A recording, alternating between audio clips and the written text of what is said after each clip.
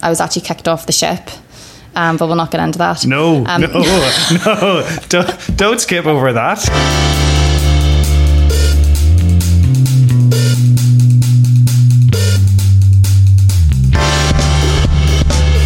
Welcome to the How I Got Here podcast with me, David Elliott. This week we have a real treat in store. We have Linzi Rooney, who runs Studio Souk on Ann Street in Belfast. Linzi takes us through her career journey from cruise ships all the way to owning her own very successful business here in the city centre.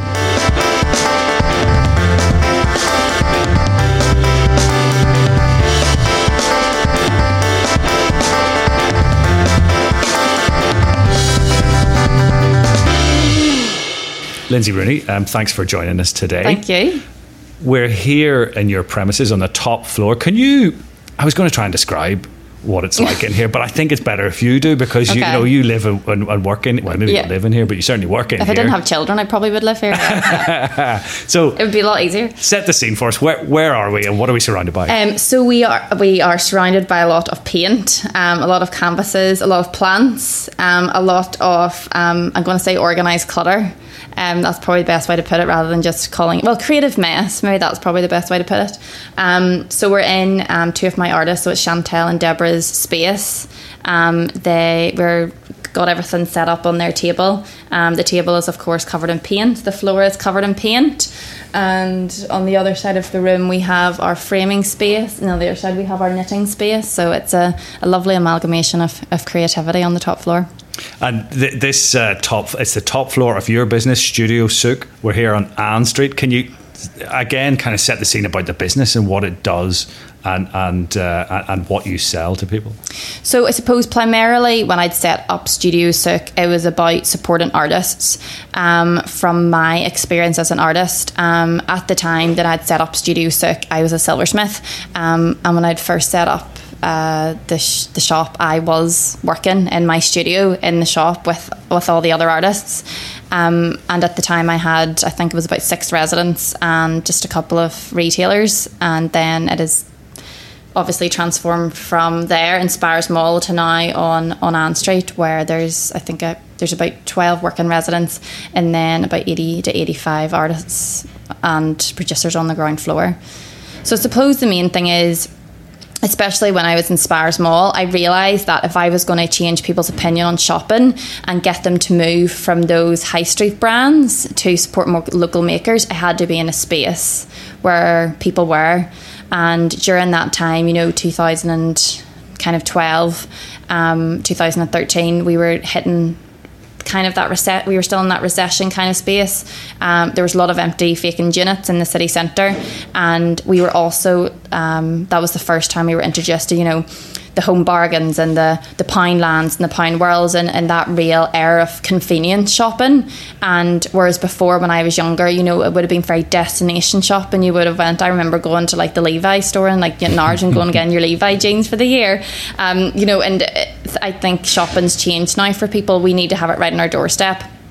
And also we need to make it convenient for people and get people not to always shop online, and to come in and experience a space. So I suppose when I came to moving down on Ann Street here, it was vital that I picked the right space to engage with as many people as possible. So. And it seems pretty busy downstairs, and you've plenty of customers coming in, really buying products that have been made locally and by local artists. I just think it's important to. I think probably from maybe a Northern Irish perspective, people are always baffled that things are made here. I think we don't have confidence in ourselves. So when I'm talking to customers going, oh, well, that's made in Newcastle by, Phil and Lisa, or this is made in Belfast by a guy called Sean, they're like, really, is this made here? And I'm like, yeah, we have so many talented people in our country, and I don't think we give ourselves credit for that. So I think people are always surprised when they find that all the products are actually made in Northern Ireland or in Ireland as a whole. So I think it's an important thing to promote. And particularly, I always find it's the standard that we can as producers of, whether it's food products or even when it comes to the artistic end, people seem to be surprised that we can be so good here as well, and it's nice to celebrate that. It is. It's so important to celebrate it, and I do think now, you know, if we're looking to the modern, you know, day in 2019, the high street is changing, and we can see it's changing. I think we are becoming a far more conscious shopper. We're trying to change our attitude about the environment. We're trying to be more conservative with the products and packaging that we use, and, you know, our carbon footprint, and, you know, and a lot of things like that. So I think in terms of products, especially in the high street, if you look at maybe just say, for example, Topshop or River Island or something like that, people know that product. People know what it looks like. They just buy it online. You know, it's sometimes if I look for a bit of clothes, you sit with a glass of wine on the computer at night and you buy a coat or something like that. But when it comes to something like this, people come in for the experience of it. They come for the experience to see the artists in their spaces. They come for something that they maybe can't get online, or they still want to touch and feel a product. And I think that's where we stand out on the high street, and maybe why some of the big retailers like Debenhams and stuff are all slowly but surely disappearing. And you really are a great example of that changing high street, and how, you know, the generic products that can be bought online will be bought online, but yet you are giving people an experience, and this room we're sitting in, you know, is an experience for people, and it really must, you know, you're a great example of that, and how people want to get out and feel what they're buying. Yes, definitely. And I think that's important for tourists as well, that they see our talent, they see, you know, the products that we are producing in the city. Because you know yourself, if you're going into different cities around the world, or, you know, even in the UK, all the high streets start looking the same. And what's the point in that? It takes away the excitement of going on a shopping trip or something like that, you know. You wouldn't want to go to Barcelona and go into a Boots, would you? No, why would you? Do you know what I mean? Like, you want to go into wee shops that you've never seen before, little quirky spaces that you can get a souvenir, you can get something special and get a token of your travels there, you know. Exactly. Earlier we were talking about how tourists are a big part of your business, and you mentioned that the summer holidays that, you know, used to be pretty quiet around Belfast are retaining a lot of and sort of attracting a lot of tourists now. Yes, no, definitely. In terms of even July, you know, July would have been, when I was setting up, you know, if it was 4 years ago, July would have been a really quiet month, whereas now July is one of our real busier months. The loads of cruise ships are coming in. There's loads of American tourists, Canadian tourists. You know, everybody from all over the world is coming to visit us. So it's so nice to see, and it's still shocking to see so many tourists around the city centre, but it's such an amazing feeling to know. And everybody's also complimentary and tells everybody how friendly it is and how much they love the product. So it's a real feel good factor. It's lovely to see so many people wanting to visit us, for sure. Okay, Linzi, so we're kind of set the scene with where you are now in your career, and this is a career podcast. So take us right back to when, you know, your first job, and when you knew, well, I suppose you must have always been artistic, because it's not the kind of thing you just take up late in life. Take us right back to kind of, you know, when you knew you wanted to follow it as a career path. Yeah, well, I think I always wanted to go to art college. That was a given. That was something would all of us wanted to do. When I graduated university, I actually graduated as a photographer. Now, when I was at University of Ulster, there wasn't a photography degree. You know, you just kind of specialised in photography through your fine and applied. So I started off being a photographer. I thought it was great because I got my first job out of university straight off. I was a photographer for a magazine that's not here anymore, and it was before the recession hit. So every night you were going out to like different events. There was like free. I don't even think we would drink Prosecco at the time. What would there have been? Cava, Lambrini. I don't know what was cool then. You know, there was like free food, and you know, it was just like amazing. And I kind of would have had a glass of something in one hand and the camera in the other hand, and just snapping away. What magazine was that? It was called Accent Cosmopolitan. It would have been Went into South Belfast Homes, and I had a page called Later with Linzi. Later with Linzi. We're going to have to hunt that out. I know. It's a miracle they even got any photos. So yeah, but like that was the time, you know, Victoria Square had just opened, and you know, everything was really buzzing. There's so many new businesses and stuff opening, and then I think it was only about a year later, you know, advertising had started to drop and nobody was wanting to invest in advertising, and obviously if a magazine doesn't have advertising, there is no magazine. So that kind of ended. So that threw me in a bit of a, you know, I was going, oh my goodness, right, okay. So you were freelance? Yeah. Working for yourself. I mean, that in itself is quite a responsibility. Yeah. But probably... Yeah. But I suppose when it comes to business, I have always worked for myself, bar a couple of little stints in like Clement's coffee shop for 2 weeks, or, you know, here and there. But the majority of time I've always, you know, worked for myself. And then photography was your first job? Photography was my first. And then I was growing tired of kind of just doing odd, you know, photography jobs in the city. And I decided I'd seen an advertisement to work for Royal Caribbean as a photographer. So I just decided to go ahead and do that. And that was definitely an experience. I was actually kicked off the ship. But we'll not get into that. No, don't skip over that. don't talk about it, working for Royal Caribbean. That's a great. Well, I think the problem story. was I was barefoot on the dance floor in a guest area, which wasn't good. I kissed somebody on the dance floor, which wasn't allowed. I didn't hem my trousers, to which I told them, what's the frigging point of hemming the trousers? They're going to ugly anyway. A lot of the bosses were, you know, they wanted me to just be this little girl that was just going to do what she was told, and I just wasn't going to have that. And then the last kind of nail on the ship coffin was it was Halloween, and I decided to dress up as Lady Gaga, and I thought it would be a good idea, rather than paying $15 in Puerto Rico for a wig, I would pay $5 for hair dye and dye my hair bright blonde. Of course, then I was late for work and I had to rinse the hair dye off, so it was kind of some sort of orangey / yellow / white combination. And you're not really allowed to change how you look in terms of your ship thingy. So I think it was about a week later, my passport was held. Your passport was held? Put on a plane by Safeguard America, and I was promptly put back to Belfast. So yeah, that was my Royal Caribbean experience. Fantastic. And did you go all over the world? The Caribbean. So we would have done East Caribbean one week and West Caribbean the next. That would have been it was amazing, but you don't get to experience it. Like, you're in the Caribbean and you're doing a formal night, and I'm dressed up in a polyester tux. Like, it's friggin' insane. Like, it's, you know, and then half the time people can't even speak English. So, like, you're in Miami, so a lot of people are Spanish, and they were just mental, and I was going, address, which was like, get back. They're all like scurrying to try and get a picture taken in front of the Titanic, like, you know, one of those drop down things. Pictures of passengers? Yeah. Oh, gosh. And you had all, you know, the particular poses and stuff like that, and then you were the one when they got off the ship, there was like, you know, the wheel sitting there with the Jamaica on or whatever, and you were having to try, and nobody wanted their picture taken. Why would you? You'd be saying, feck off, leave me alone, I'm on a holiday. Like, you didn't want to be badgered. Brilliant. Yeah. And then on the Sunday night, you would have had, they all have been in this big gallery, and you would have had to try and convince people to, you know, to buy this picture. Oh, I see. Go around, and you actually had to sell it as well. Yeah, it was hard work. And why did you leave? I mean, that sounds like sounds glorious, doesn't it? So from there, chucked off a ship, made to walk the plank. So from there, when I got home, I got pregnant. Fair enough. As you do.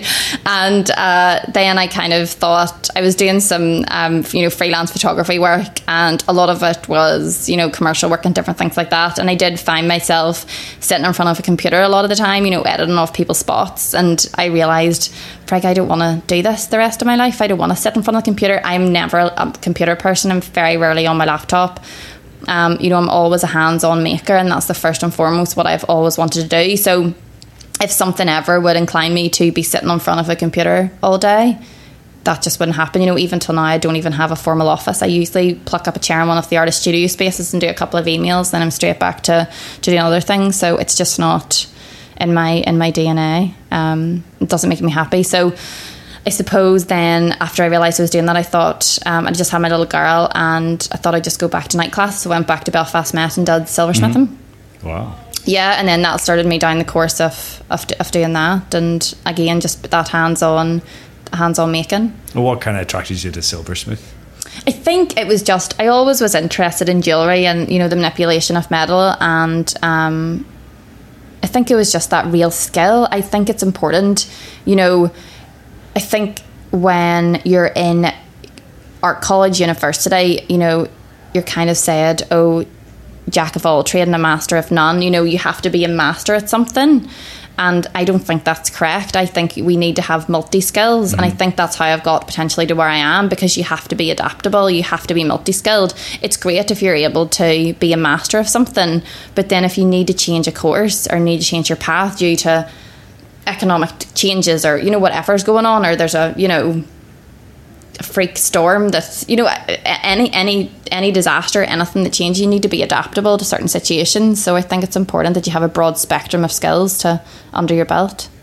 And so you built up the skills in silversmithing. Silversmithing. Right, so we'd be silversmith. I tried to brush over it there. So you were a, I suppose, essentially a freelance silversmith at the time, yeah. And sold how did you sell your stuff? So the majority of the time I would have sold it. That was at the time when there was a lot of markets and, you know, craft fairs and different things. I would have sold in Copper Moon. One of my other retailers was Fuka, and I would have done a lot of commission pieces as well. So that would have been my main, but I made it work round when I had my oldest girl Macy, so I would have made it work round her, so I would have had my studio space in the house. Brilliant. But obviously having my studio space in the house, the loneliness of that, the isolation of that, then catapulted me to open up Studio Sook. But it's still, you have to go around and sell your goods to Evoca, to everywhere else like that. So really that training on board the boat to try and sell photographs to passengers. See what I'm doing? Trying to link that all in. I think I probably had to pull back on my sales technique to go to Evoca. I don't think they would have probably appreciated my sales techniques I had to do on Royal Caribbean ships. A little bit more subtle, was it? Just being adaptable to your client, I think. And then, so that kind of then the seed of an idea to open up a shop. How did people receive the idea when you said, I want to open up a shop on a high street, and particularly in the centre of Belfast? Did they think you were crazy? Probably, yes. Probably a lot of people thought I was crazy, and they thought, oh, you know, there's so much pressure with this, and why are you putting so much pressure on yourself, and this is a big commitment, and what if it fails? And sometimes I think we live in a world at the minute where, you know, there's Instagram influencers and we're so aware of what's going on in the world, and I think sometimes it's okay to put on the blinkers and just be like, this is what I'm doing. Yeah. Do you know, because I do know yourself, if you're thinking, oh, this person's doing this and this person's doing this, and it's great to do a certain element of research and be aware of what's going on in the world, but I sometimes think it takes away from what you're doing, and it nearly is a distraction as well. You know, you still have to follow your own path and decide what you want to do. So I think sometimes it is okay to just kind of, you know, tunnel vision and just go forward with what you want to do with your life, you know. Whereas with the other, if you're following other people too much, it kind of limits your creativity in many respects, because you're trying to copy people. You're trying to copy people, are going, oh, those people are doing better. And, you know, again, you know, I don't like to touch on the Instagram things and social media, because it is a big thing at the minute, but I do think, you know, you see people doing well, or you think people are making loads of money, and the chances are they're not. Their business looks like it's profitable, but it's probably not, you know. And as we know, with all these other big massive high streets, they're in billions and they're millions of debt. Do you know, they haven't actually been successful businesses. The banks have just allowed this to carry on for so long. So I think that you just have to do what's right for you, and not look at so much at what other people are doing. Yes, there is competition, but I think, and you have to be aware of that, but I just think if you focus on what you're doing and make sure it can be the best that you feel it can be, then I think that's the best you can do, literally. What was it like when you were handed the keys to this is not your original premises, but your original premises on the first day, and you walked in? I thought, crap, there's an awful lot of work to do here. You know, like I've always been a skip hooker as such, you know, like even the units downstairs. You're a first skip hooker, by the way. Yeah.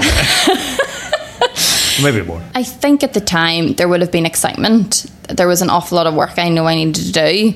At the time, I did a lot of work with the Department of Justice. So I worked with guys that were coming out of the end of their life sentence, and then guys that would be up in Hyde Bank. So I had got together a good lot of workers to help me with my first shop. So it was a lot of, like, again, you know, it was a lot of skip hooking, finding bits of wood.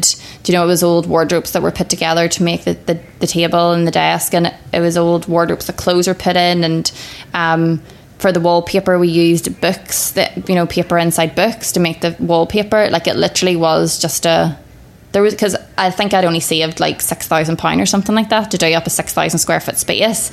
So you just had to make do with what I had. But that's the glory about being a creative sometimes. Sometimes it's actually easier to do that. Nearly if you have too much money, you're about, oh, I want this one. I'm going, right, we've got nothing. What can we work with here? What can we find to create? And even downstairs still, like one of the tables I've had for 5 years was £17 from Bloomfield Auction. I've sold the chairs, so I've actually made a profit on it.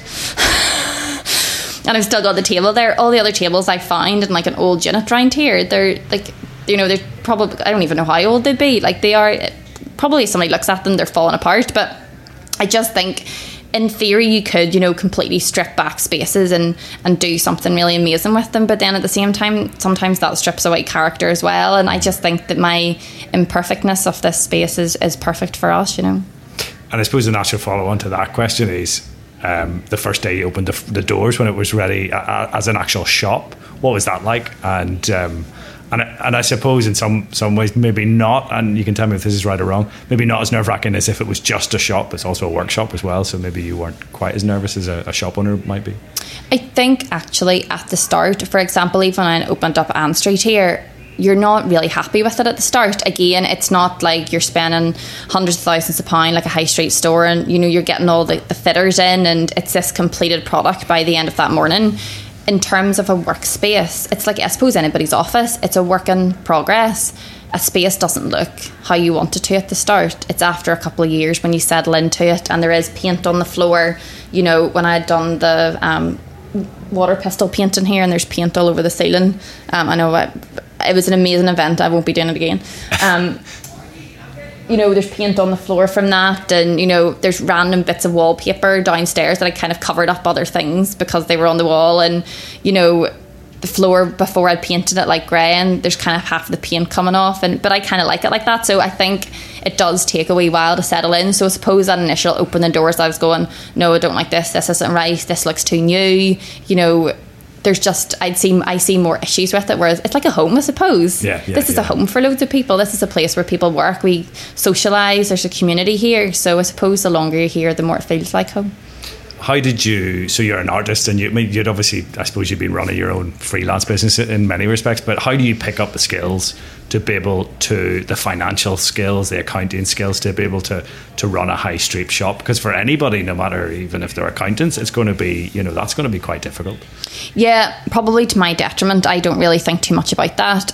My main goal was to open up the shop, get the artists in, get a community going, convince people to come to it, and then all that stuff was kind of thrown by the wayside in a way. I know how to do a simple financial chart and you know and all that sort of stuff, and I know what my profit and loss is, and I'm still very good with money and know how to work money in the business. But I think sometimes, obviously yes, a business have to be profitable, that is a goal for a business, but I think sometimes people get too bogged under by, you know, the business plan and the business model and stuff without actually really knowing if it's viable business or not. You know, loads of things look amazing on paper but don't always work in reality, as we know, through loads of aspects of life.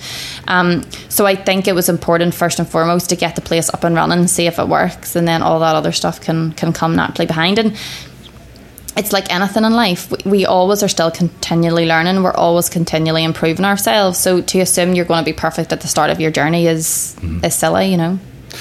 So you built a business up and it's proven hugely successful by the looks of it. And I hope you don't mind me bringing this up, but you've had to face some challenges as well along the way when it comes to cancer as well. Is that right? Yeah, so it's something that I'm very passionate about, and I was actually talking about this week with Cancer Focus.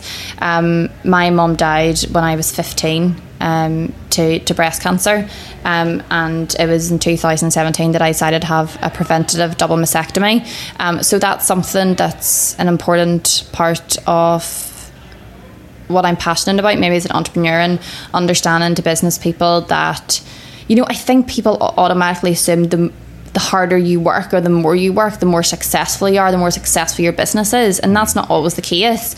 The important thing for me is the community of artists that I have here, and that we all look after each other, we all support each other, and we all make sure our health and well-being is good as well, and that we don't have to work crazy hours all the time to run successful businesses, because the only thing you're going to do is damage your health. Yeah. So I think it's trying to build the life that you want, you know. And it's so nice, so refreshing to see in a business that can look after wellness. You know, so many businesses touch on it, but they don't actually live it. Yeah, I think some like bigger companies are, you know. One of my friends, she does corporate yoga. So, but they're bigger companies that are more looking into that kind of wellness. But I suppose a lot of times big companies, you're all sitting at a desk all day, whereas we're not doing that. But I think with... You're shooting paint at a wall with a water pistol? Yeah, pretty much, yeah. I know, it was really fun. I just didn't assume that people would squirt it at themselves. I was kind of going from the Jackson Pollock kind of side, in terms of paintings and, be your own Jackson Pollock. It didn't work out like that, but it was a lot of fun. But yes, the evidence is still there on the other side of it. Now that you see it, you can't. I know, but I thought I was going to keep it, and then a couple of weeks after, I was like, no, this really has to get painted over. It's really not good. But anyway. Very good. So tell me, what does the future hold for you and for the business? Where do you go now? Because it's obviously in a pretty good place, but where do you go now? Yeah, well, I think because I had set up Born and Bred, which is my shop in Belfast City Airport, and through that I have built a brand of products, Born and Bred products. So I have my mugs. I've just brought out the water bottles. I do the 12 Days of Christmas Advent calendars. I do like the laser cut irons, and there's a lot of kind of branded products that I'm wanting to do with that, and people seem to love it. So I think that's something that I want to develop, developing the website in regard to that brand, and then moving that brand then into the city centre. And how did the airport deal come about? Because that's a real coup. That's a great place to be seen. Yeah, I think when I had done photography with them before, and I'd heard that they were reconfiguring in 2018. So on the 1st of January, pretty much 2018, I rang them when I want to shop in the airport, and I put together a proposal. But thankfully, the directors of it's a great team over there, and they'd already been in the shop, Studio Sick in the city centre. They'd loved the concept, and it's something that you don't really ever very much see in an airport. I think it was important to display that. It looks brilliant. My other two things that I think should be in airports are gyms and barbers. But when you have time to waste, go to the gym. I don't know where you get your kit from. Anyway. Well, I suppose maybe if you knew the gym was there and you had 45 minutes to kill. Yes. You just bring your stuff and then have showers. Exactly. Yes, that'll be my next business. Thank you. No, I'm kind of... I'll put a wee side gym in the shop in the airport. I'll help you with a pitch for that one. So... Just one treadmill. Yeah. 15-minute timer. Treadmills on planes, Sorry, there's treadmills on planes? No, but there should be. There should be, yeah. Can you imagine? Yeah. I would keep your deep... Maybe there is in some first class. I just haven't had the privilege of doing that yet. One day, maybe. One day when there's 6 shops. What would your advice be to somebody, to a young artist that wants to really make a go of it, that's maybe sitting with an offer to become an accountant but has a real artistic flair and a love for it? What would your advice be to them? Yeah. I think in terms of people's career and their journey through their career, I don't think it was like years ago. For example, my dad, if he was a graphic designer and he was in the same agency for a long time, I think that now we can be a bit more changeable with our careers, whereas I think maybe a couple of decades ago you kind of left your job maybe when you were 16, you left school when you were 16, you went into a job and you kind of nearly stayed there until your retirement, and there was a fear maybe of leaving that particular path that you go, and it's like, you've made your bed, kind of lie in it. Whereas I don't think things are like that now, and I think times are changing from a technology perspective so rapidly that we have to be adaptable. And I always say to everybody, always just give it a go, and if it doesn't work out, it is okay. I just think you always learn from the different experiences that you have, and you become a more well-rounded person. And you definitely have that more of adaptability to different situations.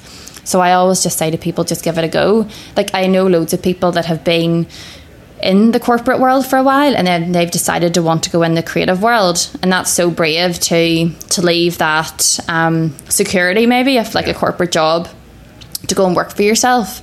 But because I've really always worked for myself, I could never imagine going in and having a boss. I would find that probably impossible, to be honest with you. You can't see yourself going in and sitting at a computer all day for 8 or 10 hours. No, definitely not. It's just not something I would want to do. I think as a creative person, you can always put your hands to anything, and you can always make anything, produce anything, and always carve out some sort of self-employed career for yourself. I just think people just get so bogged down by, you know, having this perfect career and having this perfect journey. And, you know, there's loads of people that, you know, they get their dream job at 20. There's loads of people that don't get their dream job till 50. You know, it's just, that's your path. And I think we put too much pressure on ourselves. I think that's what it is. Is this your dream job? Yes, definitely, without a doubt. I've never regretted anything. There's been times when things have been really stressful, especially when you're trying to juggle children and having kids. And, you know, when I had my second little girl and I'm in the hospital, and the next day and you're sitting doing emails and she's like lying beside you and she's only a couple of days old and she had to get chucked in, you know, a baby sling and just brought in to work with me, and her nappy was changed actually on this table quite a lot. You know, and sometimes when things get like that, it gets tough. But then when I look back on it, I'm just like, well, I would have rather actually, it was nice her being here, you know. And even Macy, she comes in all the time. Adeline, she's in the shop all the time, and they're just kind of, I try and make it work that they're involved in that. I think sometimes we compartmentalize, is that the correct word? Thank you.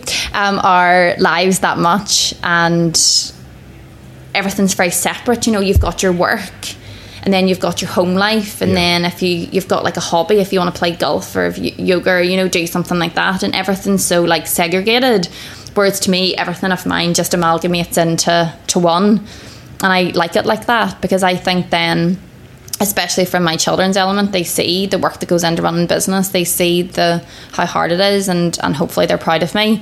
And when you're with your friends and family, and I just think it's important. And I think sometimes then when you do that and you create that balance, you take away the word work, and it just becomes your passion and something you enjoy, and it's just your life. And that's something that I think people feel that they're not allowed to. You know, we live in a world where we just think we have to do the work the 9 to 5, and like, who invented that? You know, that's just this capitalist kind of attitude, the how they want everybody to behave. And I think people don't want to go out of that status quo when they think that that's what they need to do, and you just live for the weekend. Like, I hate that. You know, it's like hump day and you can't wait that Friday feeling. Every day should feel amazing. You can't, it's 8 hours a day is too long to do something that you don't love. You know, it's such a waste of a life in a way. Do you know what I mean? And I know that maybe sounds very dramatic, but I just think you should always do what you love. I just don't think, you know, in my day I look at the phone and go, oh my goodness, right, oh, so it's 4:30, right, I've got, you know, like, oh, it's nearly 2, I don't want to leave work here yet to go and pick up the kids. You know, I like it to be that your whole day is just filled with so many different things, and you enjoy your work, or you enjoy your life, you know. I think that's probably the best piece of advice that we've had yet. You know, oh really? You just okay, cool. gotta really enjoy it, and you know, I think there's no more to be said. Thanks very much for your time today, Linzi. Thank you very much. It's been fascinating to listen to you and to be here and thank you. And to see everything. So thanks so much. Thank you, David. Cheers.